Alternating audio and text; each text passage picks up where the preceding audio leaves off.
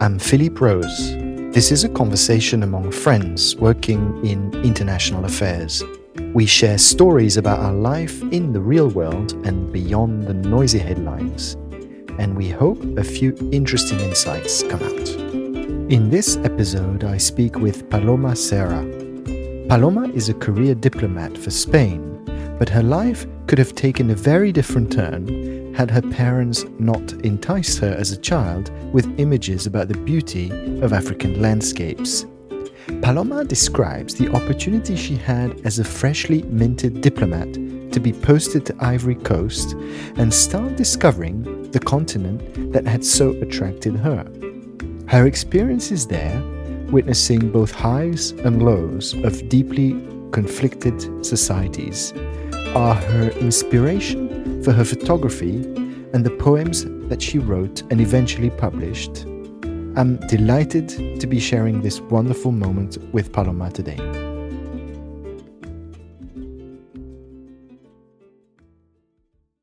Paloma, I'm really glad that we get to connect and have an excuse for a bit of a longer personal conversation like this. And I'd like to ask you to maybe bring us back to where you grew up and to your childhood. And I know you spoke very fondly to me about growing up in a small town in north of Spain. So how was it like?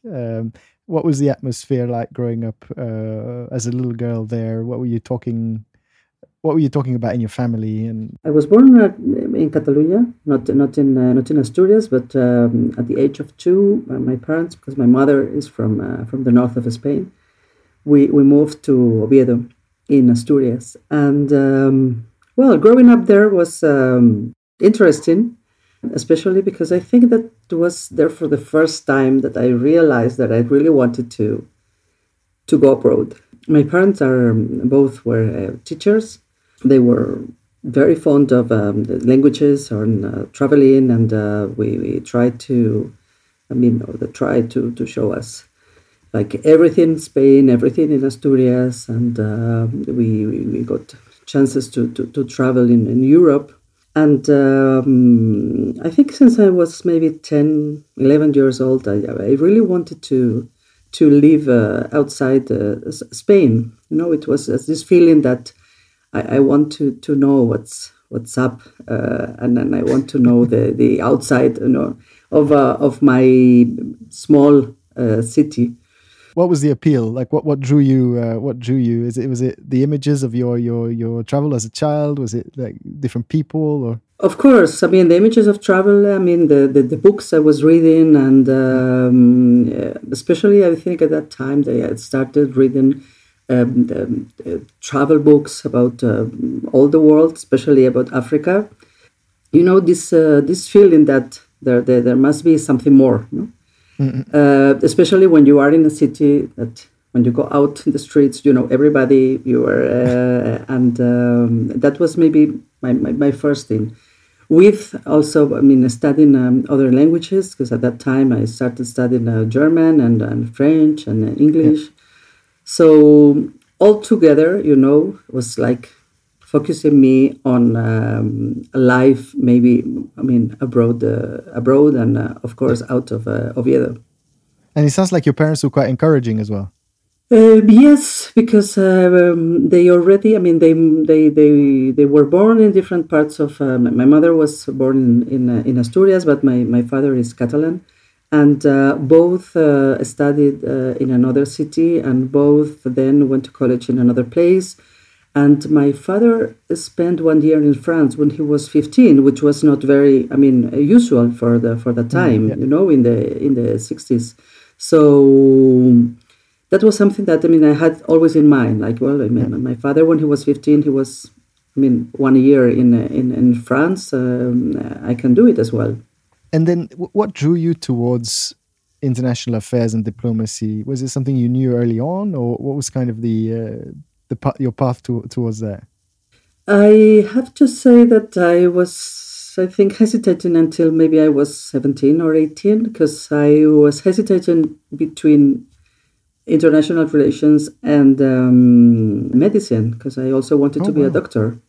Yeah, well, I always had that dream, of being a doctor and going to Africa and help people. It was something that, yes, I had in my mind. And then while I was growing up, I started also to develop this side about international affairs and exploring the possibilities of working in something that could mix my desire for traveling with helping people with international affairs, and diplomacy came to my mind. I had a professor at college in Oviedo, and her husband was a diplomat, and he came once to talk to us at the university. I think it was my first year of law, and that I was convinced. I mean, I talked to him and I said that this is what I want to do. How was it like when you started in your studies in international relations, and then with this idea of going into diplomacy? So what were the things that kind of struck you, or what were you drawn to the most? Did you still have this desire to go and work in Africa and with this mindset of kind of helping other people? What was going on at that time? Yes, well, I mean, I remember those years because once I finished my law degree, I moved to Madrid, and I start preparing the civil the servant exam, and it was pretty hard. I mean, the only good thing is that it was in like a sort of boarding school that everybody was also preparing civil servant exams. And there were a few diplomats as well, a few people that were doing the same, and we were talking about, challenges and how we should, prepare ourselves for the road ahead. Because, well, we were studying pretty hard for a few years, and then you have just one or two chances to pass the exam. Yeah. So at that point, I wasn't really thinking about what was going next, besides the exam. Yeah. I remember that I loved the subject that we had to study, and I also had this call for Africa. I have to say that I really I had it. And you've never been, right? The only images you had were from your books, from being from my books, right? From my movies, from so yes, exactly.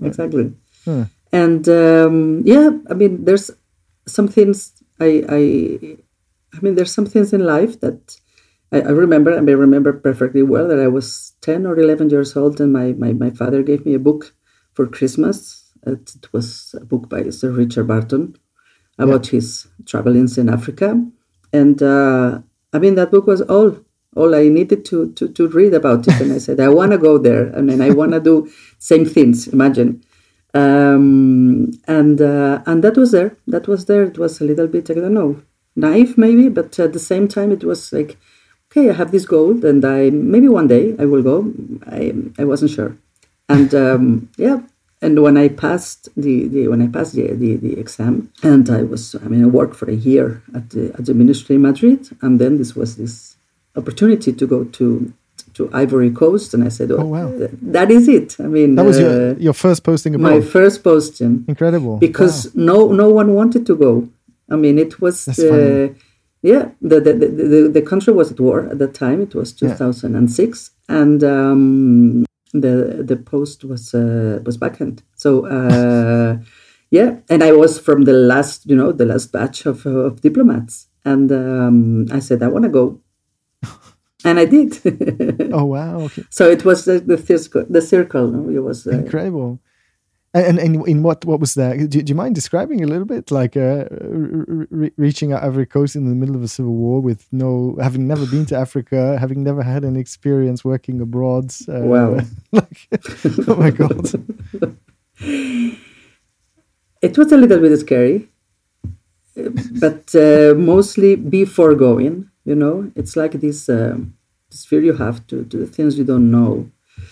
And of course of the ignorance of the whole situation, because you read a lot about it before going, but one thing is to read, and another thing is to be there.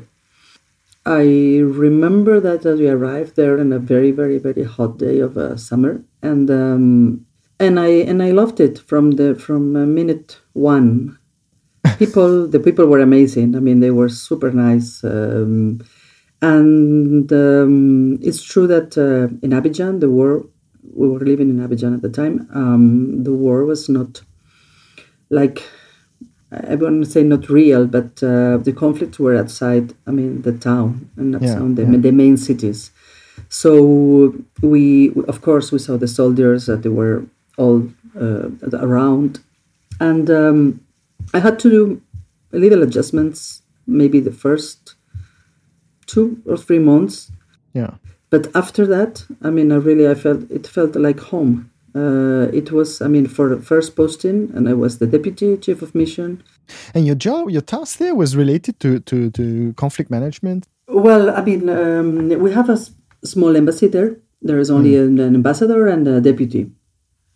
So it was almost everything. I got to yes, and at that time, because I got there in July, and the peace agreement was signed in March the next year. Yeah. So we had like a lot of meetings. We had meetings with the UN all the time, with the members of the European Union, with members of the government, and it was very interesting, challenging for the first posting.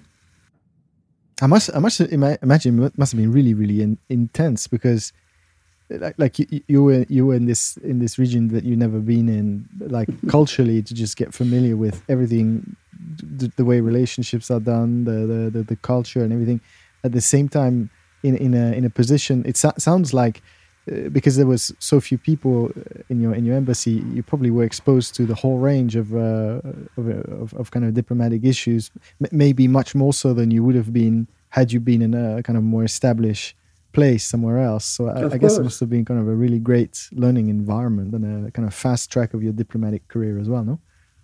Exactly. I don't think that a diplomat that starts his career, imagine working in Geneva or New York or London or Paris. Cannot have the same experiences. It's impossible, because you are there, you're alone, and you are in a position where, your country is not, or in the case of Spain, it was not at that time, all the time following all the issues in Ivory Coast, because we don't have a lot of interest. We were not France. We were a little bit on our own, no? Sometimes.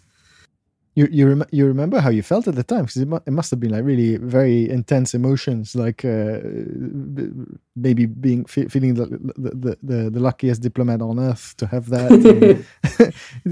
Yeah. You still remember what was going on? I remember that I was so young, and I was so happy to be there. Yeah. Regardless the shootings at night and the soldiers in the road and everything all together.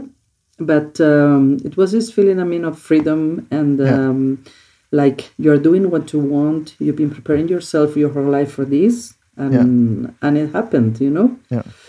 Did you feel you also had like an impact yourself, or was it maybe less kind of top of mind?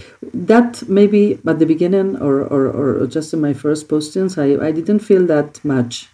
Yeah. Maybe of course I had, because I remember that we especially in cultural affairs, we had some things that were really, really interesting. I remember because we covered as well, and that was the point of living in or having this posting. We were covering as well Liberia, Niger, and Burkina Faso.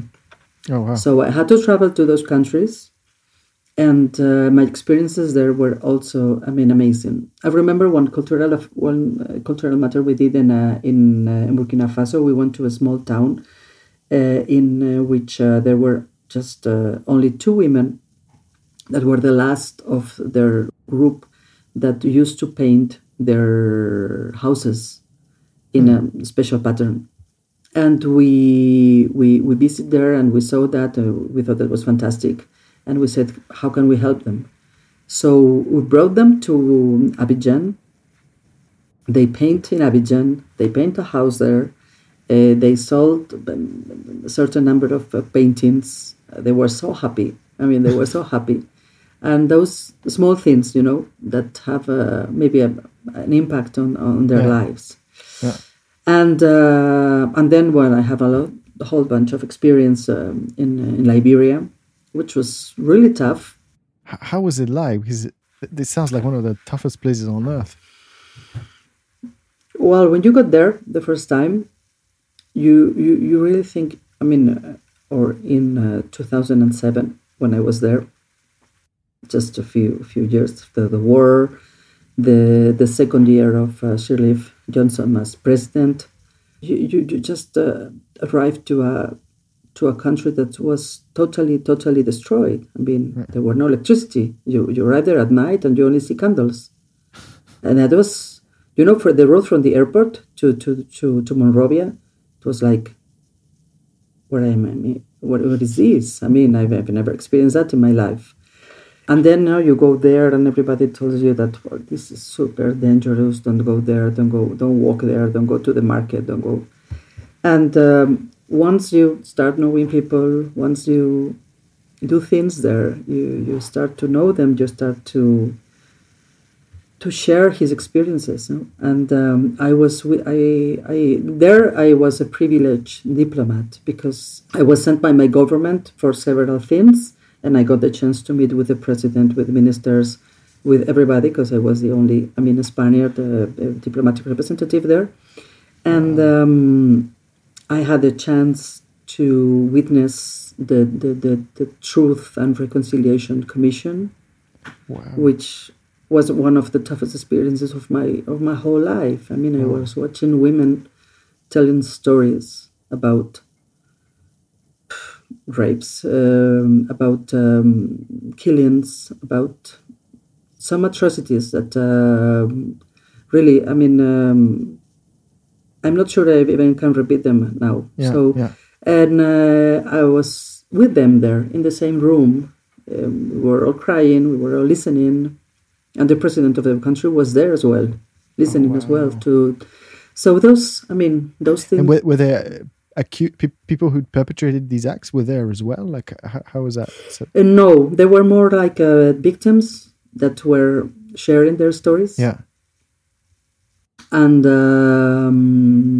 we were all together in a hall, and there were the particular session I was there. They were like for maybe 3 or 4 hours. Oh my God! 5 or 6 women talking about their loss, their problems, what had happened, what they had seen.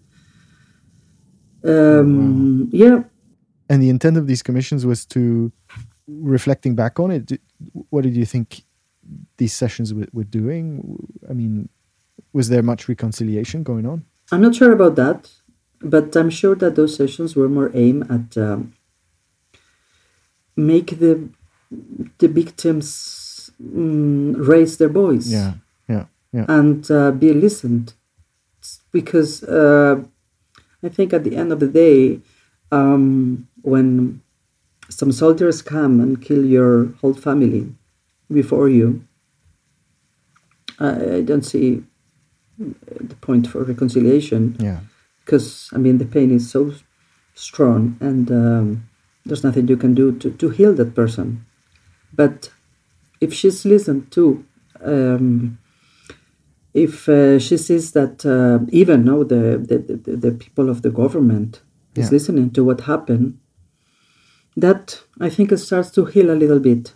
No, at least she doesn't have to hide. Yeah, and that was important in that sense. I don't. A lot of things were done in Monrovia, and especially after in The Hague with the perpetrators of those atrocities. But for them, for those women, I really felt it was important to be heard. And that was, I think there was a point for that. And being there just in silence, all crying, I think that mattered to them. Yeah. You talked about very positive moments on a cultural level with these women with the house painting, and then you talk about these abysmal, gruesome acts that were recounted there. How did your image of the reality of Africa kind of change, and kind of what was, are there other events that really shaped you that you don't mind sharing? Maybe I had this idealistic image but maybe in other, in terms of landscapes. And I really, I Yeah. didn't have this image regarding people. Yeah. So that was my discovery, the people. Yeah. Yeah. And I usually don't want to say just only Africa, because I think it's a mistake, not that we say that Yeah. Africa is not a country. I love the name though, but in my sense, I mean, the feeling that I was able to, for instance, I mean, meet and try to understand people from West Africa, which are opposite to other people from other parts of the continent. And sharing my experiences in really harsh times, as it was in Ivory Coast with the war, and after that, because of the aftermath of the peace agreement was not easy, and the country was. I mean, when I left Ivory Coast in 2009, and there was a war the next year. So the tension was there, you know. So that, I mean, tries or helps you as a diplomat and as a person to try to look for the best parts of your work, your life, or the people you know. Try to make an impact if you can help, or if you can do anything, just do it, because it's gonna have an impact. You know?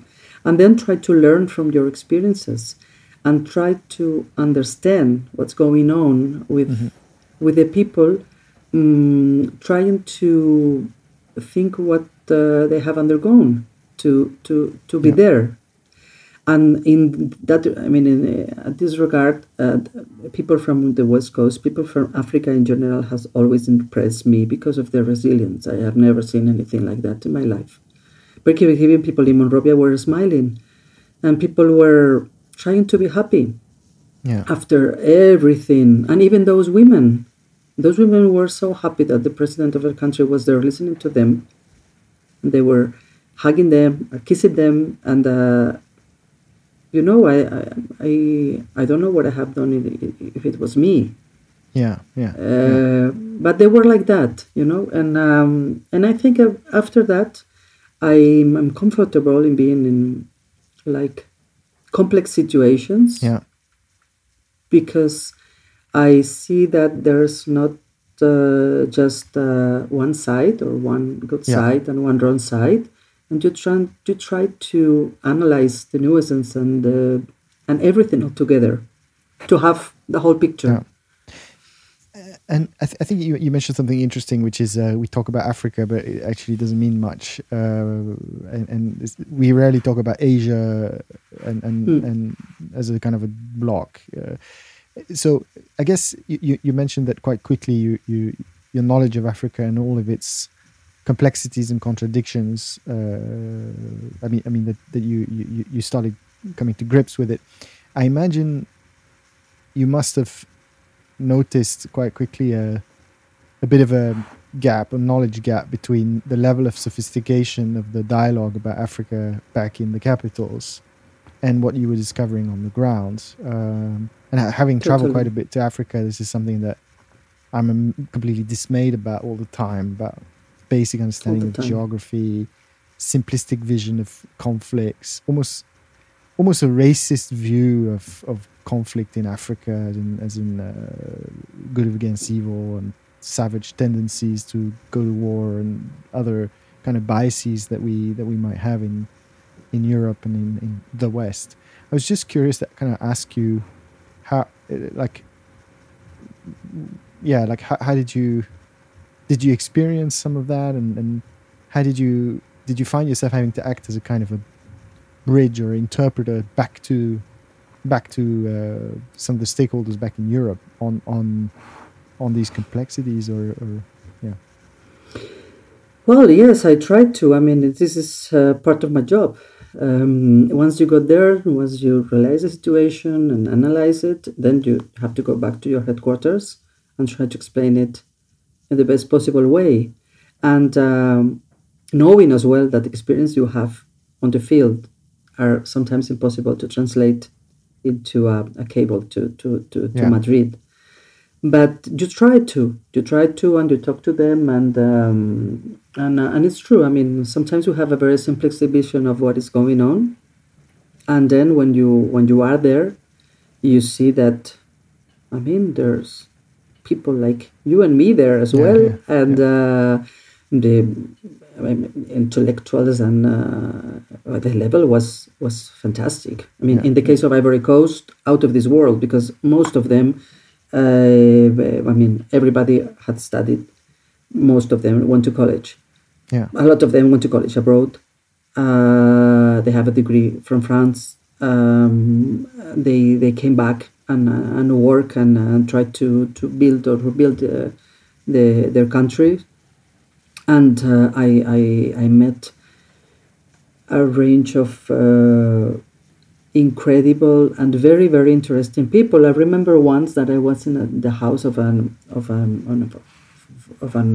Ivorian gentleman. We were in a meeting there, and I don't know why we start talking about paintings. Hmm. And he had hosted Basquiat when Basquiat went to Ivory Coast. Wow. So it was like, what? Yeah, it was, those things happen. So you just have to, I mean, embrace the moment and say, okay, this theory of 6 degrees of separation Yeah. is totally real. So I'm also related to Basquiat in of any sort, because I met someone and he was in this house. He was living here for a few days because he came to Ivory Coast. So a thing that I didn't know. Yeah. And yes, that there is a lot of ignorance, but I've experienced it everywhere in the world. I mean, but even in my own country.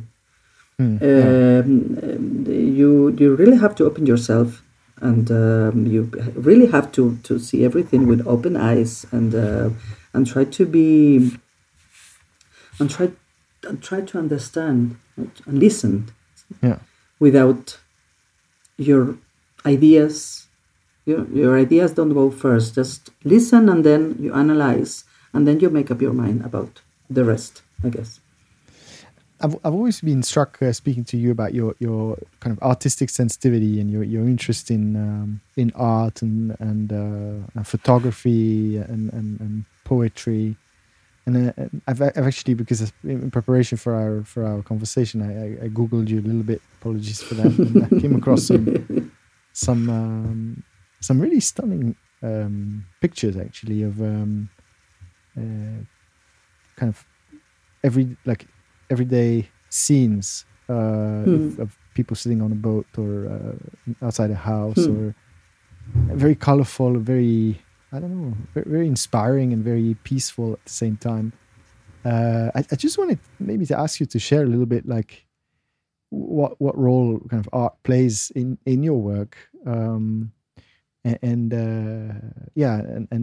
just wanted to say, it's funny because on this podcast we've had a couple of GMAppers working in diplomacy, and it seems that all of them have a if they weren't a diplomat, they'd be an artist in some shape or form. So you're kind of like the confirmation that it seems to be almost a given. Well, I have to say that I've always, I mean, I was always interested in photography, Yeah.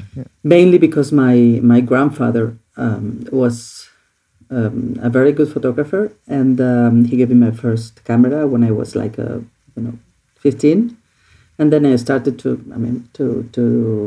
take the pictures. But I have to say that I really, or started to see myself as a photographer was when I first landed in Ivory Coast, because what I saw was just overwhelming in terms of nature. And I think that connection, and it's what I'm profoundly thankful to Ivory Coast and to Africa in general, is that my work there gave me the opportunity to connect with that part, with that part of me and nature, and that was at the beginning. I was trying to photograph my everyday, or what I saw, the trees, the leaves, people, everything. And I started doing that, and I haven't stopped since. And it's something that I love. It's like I take pictures because it's like to me it's the way of having this moment forever.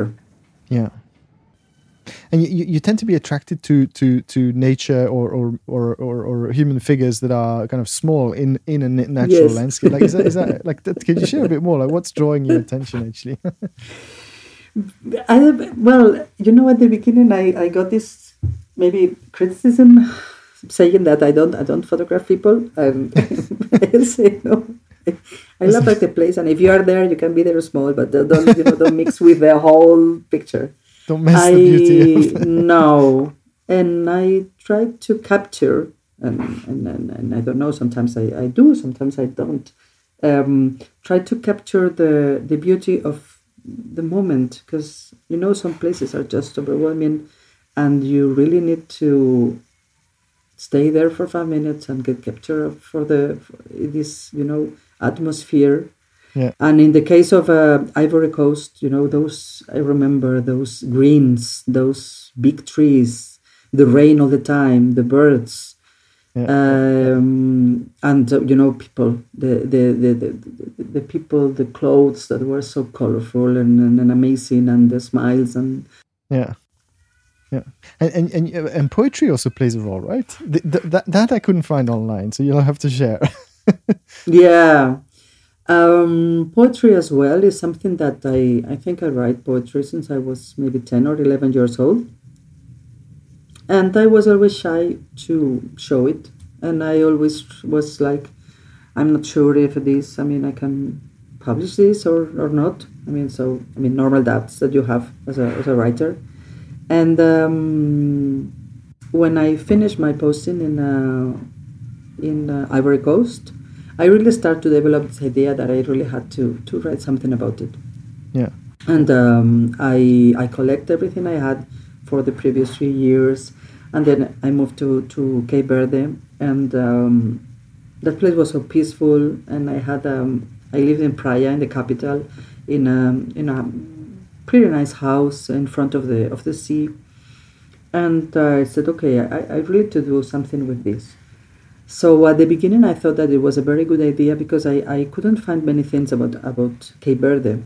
So I thought, okay, I'm going to write something about Cape Verde, and I'm going to try to, I'm going to find someone to translate it into Portuguese. And that was my first book, just called Farol Fundo. And then for the second one, which is Dejar Africa, which means Live in Africa, I contact also one publishing house in Spain, and they knew the Farol Fundo book, my first book, and they said yes to this one. And then that started. But to me also, as I have a job, and at that time I was also having kids, it takes a lot of time. Maybe it took me 4 or 5 years to put everything together and to have the time to read those poems and make sense, for me to make sense as a whole book. It took a lot. And last year, almost 2 years ago, just before the pandemic, my last book came out, and which is a book called Poemas sin Tierra, Poems Without Soil, which is a book about India and Nepal, about my years there. And also as well, the book came in 2020, and I left India in 2014. So imagine, it takes time. These are poems talking about, again, similar to photography, around nature or I'm trying to describe what I live there. Even in my book about Africa, in Dejar Africa, there are some poems related to Liberia and those women I spoke to you about in Monrovia. Yeah. So it mixes the fragility of the human nature with the overwhelming sense of being in a place that is pure nature all together. So I try to describe as my moods or the places I loved, or some places I discovered, or some experiences I had during those years there. So they are a little bit mixed, but yes, when people read them, they told me that yes, it's like almost like a traveling story or a travel book, but in poetry about about those places. And also those, to me, is like they help me to remind. I mean, and they help me to remember that I was once there, that I had those experiences. No, it's like that. I don't want to forget. Yeah. And so you're now currently in post in Israel, and so we agreed that we wouldn't really go into the specifics of your job to make it a little easier in terms of being more free to speak. So what I'll do, I'll ask you a different question, which is, if you had to write a poem today about what you see and what you feel about your current life in Israel, and we talked about, of course, the stunning beauty of some of the architecture and the atmosphere in Jerusalem, obviously. So how would you kind of describe how it feels like living and working in Israel today? Well, I have to say that this is maybe one of my, or has been the most difficult place I've been worked to, because the realities of on the ground are more than overwhelming. Yeah. And I have to say that it has been really tough, also because of the pandemics. Yeah. Because I got here in summer 2020. So I got all the lockdowns, all the restrictions, and being a diplomat in those circumstances is really tough. Because, yes, I know we have a lot of technology nowadays, and we have Zoom and everything else, but it doesn't compare the feel of being in a room with people, talk to them, share your experiences, your previous postings, because that's how we make acquaintances, and also that's how we do our work better. Yeah. And I remember my first 6 months here that were really, alone. I got here in August, and at the beginning, I remember that Israel was like the best country in the world to be in terms of the pandemics, because they were handling everything very good, and we were surprised. The shops were open, the restaurants were open, but that lasted for 15 days. Yeah. And then in September, everything was closed. I remember that the next restaurant I went to was in March. Yeah. And I always tend to, when I got to a place, I try to read as much as possible, and then I try to travel, and I try to go to as many places as possible to get like a sense of, or that I know a little bit the place, and that I know where I have to go, or things like that. Especially here, that as a deputy general consul, I had a lot of consular affairs. And sometimes you have to travel, and you have to go to Nablus or Hebron or many cities, and I couldn't. So that leaves you a little bit like you have this feeling of being very alone, and of not knowing anything else. Yeah.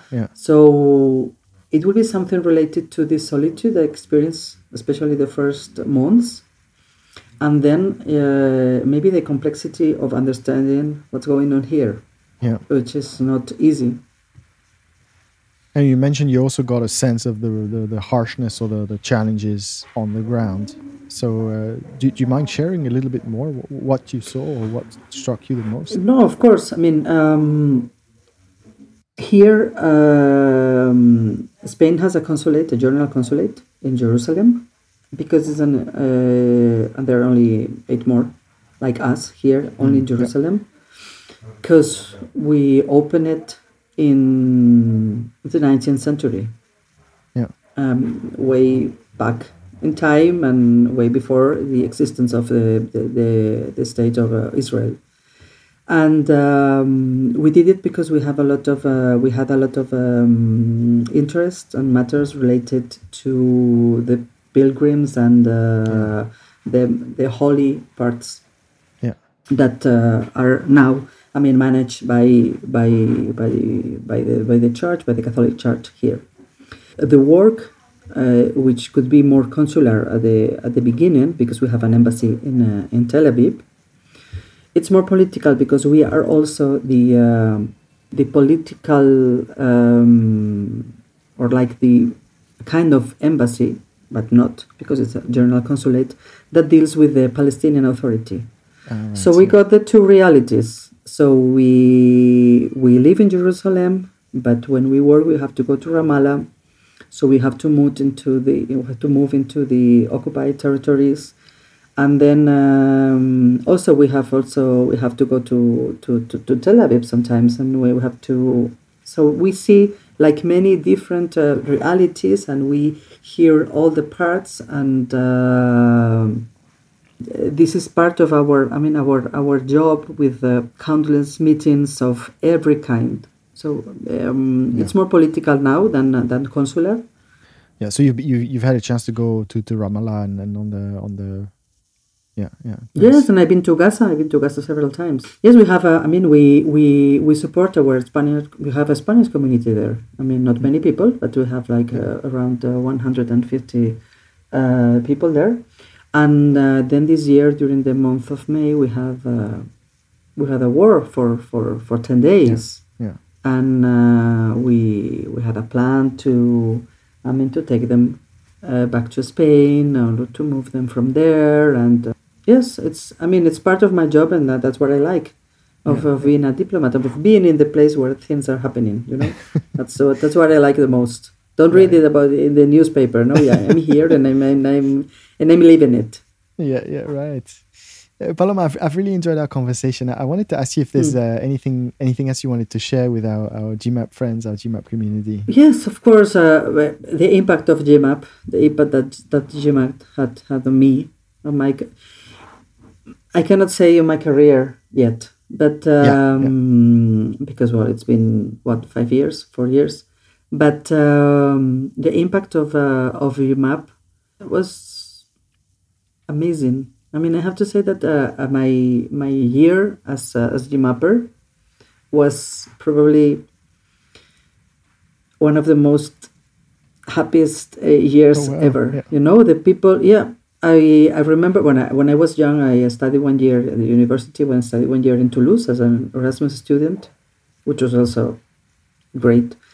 But the fact of being able to do this masters was very tough sometimes, because I was working and I was a mom, and at the same time had the chance to meet my other GMAPers. My group there was unbelievable. I still miss them every day, and we talk really often. And I did some traveling with some of the GMAPers.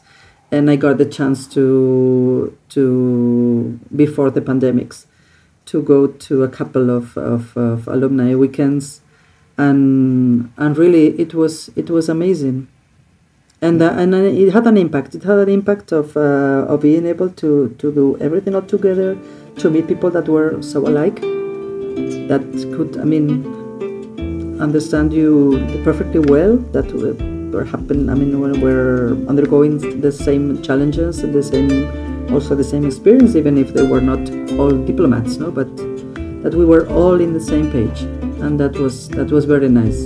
Even with such a diversity of backgrounds and cultures and ways of thinking, which was really stunning. Yeah, great. That's in terms of personal, and then in terms of the education, I am really happy. The professors we had, and the classes we had, the experiences, the books we had to read, and it was really it was really something that I will cherish forever. Yeah. It's really incredible that even somebody like you with a practitioner's track record in international affairs got so much out of a degree, out of the theory out of it in a way. So, yeah. Well, that's the amazing thing of DMAP, I guess. Yeah. Thanks for listening. Please follow us and subscribe wherever you get your podcasts from to be the first to know when new episodes come out.